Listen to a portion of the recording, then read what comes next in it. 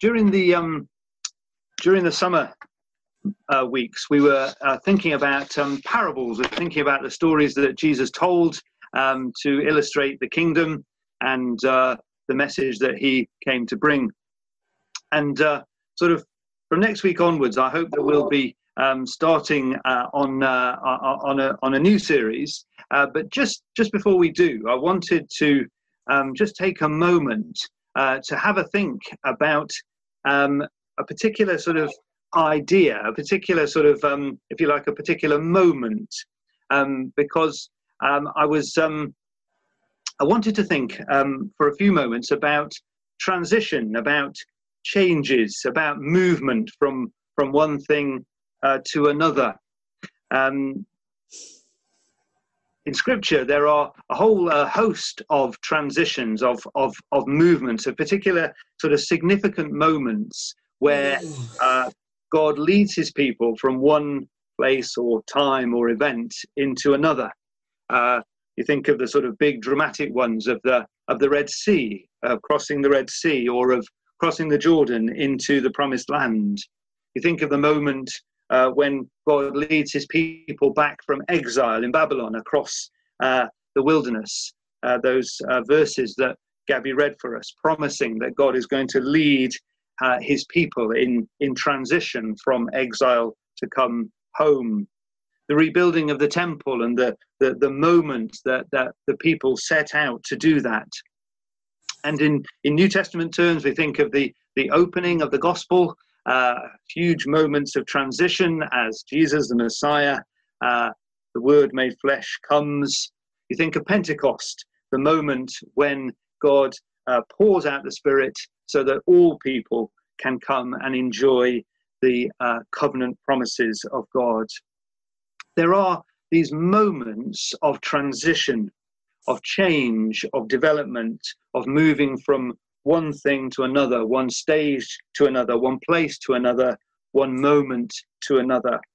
And in these moments of transition, these moments of change, God often speaks in a particularly profound and important and significant way. You think that all those different things that I've mentioned, almost by definition, they are hugely significant moments when God provides and leads and enables his people to move from one thing to another. And the reason I wanted just to think about this as a theme for a moment is because there is a sense in which we are in a time of transition. There are, of course, the very simple transitions that always happen at this time of year. We move from August to September. August, which is for many people a month that is characterized by a different pattern of life. It may be holidays, it may be going away, it may be rest. To September, which is more traditionally a time when things start up again, when the world of work begins to reopen. We see that in a normal year, we'd see that in terms of schools and colleges and universities and so on.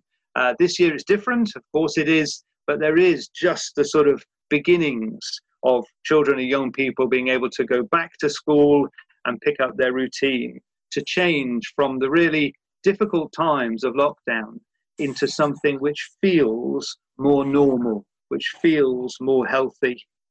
Of course, there is also the beginnings of the end of summer. It's not quite gone yet. Don't want to see it off too quickly. But the end of summer and the beginning of autumn. Simple transitions that happen at this time of year every year.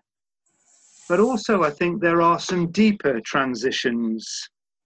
Perhaps for many of us, there is the growing realization that some things are changing for good, that things won't be going back to how they were before COVID came and before the lockdown. When we think about gathering and greeting, the fact that it's so difficult to touch people, to shake hands, to embrace, to be with groups of people, will that ever go back to how it was before? We think about working practices. Perhaps the idea that hundreds of thousands, millions of people will get up every day and go into work and do their work and then come home. Perhaps that idea has now gone or is beginning to go, that for many people, they may go into their place of work 1 or 2 days a week, but the rest of the time, they will work from home. Study for our young people at school or university, the world of travel, and also, as I've mentioned, the world of church, things that are changing and perhaps transitioning to something that will never quite look the way it was before.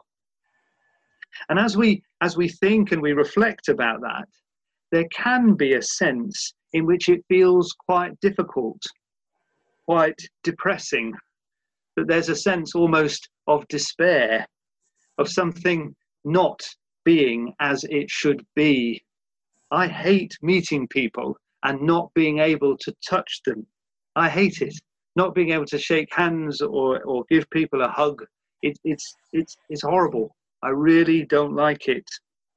And if one begins to dwell on these things, one can find that the future feels quite difficult. I do wonder whether some of the things you see on the news about these illegal parties and raves and so on that are happening are actually a reflection of a sense of desperation, that people want to be with other people, that they want something that they knew and they enjoyed previously. But actually, it's really hard to do that, and to do it is to place people at risk. Mm-hmm. I went to I've only been to one Zoom meeting this week, which has been a nice thing, not to only go to one. But there was at that Zoom meeting there was a young Hindu man speaking, and he very educated, articulate, intelligent man, and he was speaking about the sense in which he saw the future as going into a new dark ages, that there was something really dark and difficult about the future, and there, as I say, this sense of the future looking quite difficult. In other words, it's a bit like fishing in the dark and catching nothing. It's a bit like being out in the deep, not being able to find what you're looking for. A little bit dark, a little bit disappointing, a little bit empty, a little bit not what you want it to be. And the story that Mike read for us this morning is the most beautiful of all the resurrection stories. The fishermen have gone back to what they know, back to what is familiar, back to what they had come from. And they go out in the dark and the night, and they catch nothing. The old is fruitless.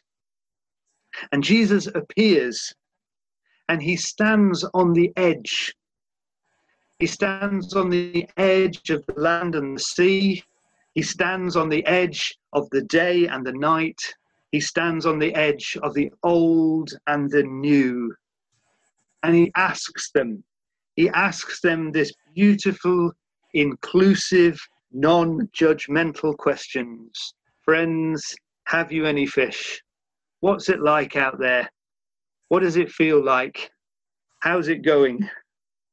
This lovely invitation to explain to Jesus what the old and the dark and the cold feels like. And then he invites them. He invites them to come and to join with them, and to touch and to know and to eat together. And he begins to enable a deep and profound transition. He enables a change. He enables something really significant to happen as they move from what was to what could be, from the old to the new, from the dark to the light. Now, for Peter, that transition is a deeply painful one, as he has to face the three questions of Jesus. As the story unfolds, Jesus asks him three times, Simon Peter, do you love me? Do you love me? Do you love me? And we should not in any way underestimate how difficult and painful and uncomfortable that conversation is. Jesus deliberately uses Peter's old name, and he asks him, do you love me? Do you want to follow me? Are you who I say you are, or are you who you say that you are? But these three questions enable Peter to begin to make the transition from his past failures to the new possibility, from what was to what might be, from the old to the new, from the dark to the light, from the death to the new life.